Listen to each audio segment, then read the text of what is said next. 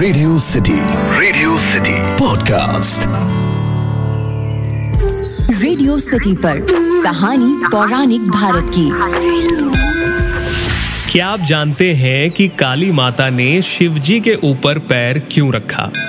Radio city पर मेरा नाम है अखिल और आप सुन रहे हैं कहानी पौराणिक भारत की, एक ऐसा पॉडकास्ट जहां मैं आपके लिए रामायण, महाभारत, पुराण, लोकगीत, लोक कथाओं से अलग अलग कहानियां लेकर आता हूं।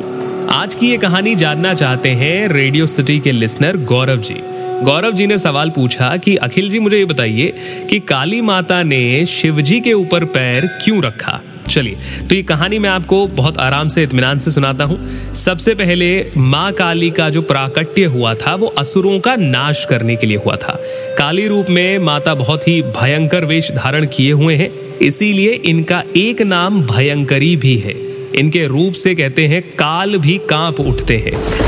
देवी ने जब इस रूप को धारण किया तो उनके क्रोध को शांत करना बहुत मुश्किल हो गया, और ऐसा तब हुआ जब देवी का रक्त बीज से युद्ध हुआ।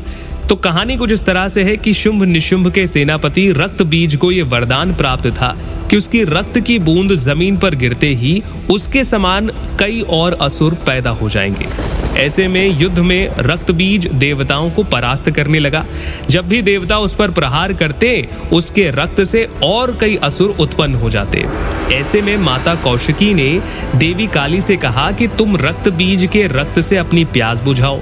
फिर माता ने रक्त बीज के शरीर से गिरने वाले रक्त को पीना शुरू किया और उसे जमीन पर गिरने नहीं दिया। असुर का रक्त पीकर माता अपनी चेतना भूल गई और बताया जाता है कि सभी देवताओं पर प्रहार करने लगी।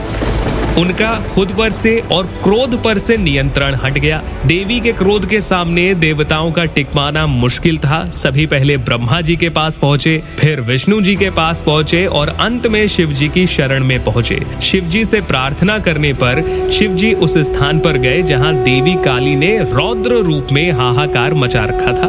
भगवान शिव चुपचाप भूमि पर लेट जाते हैं और अचानक देवी काली अपना पैर शिवजी के शरीर पर, या सही से बताएं तो शिवजी के सीने पर रख देती है।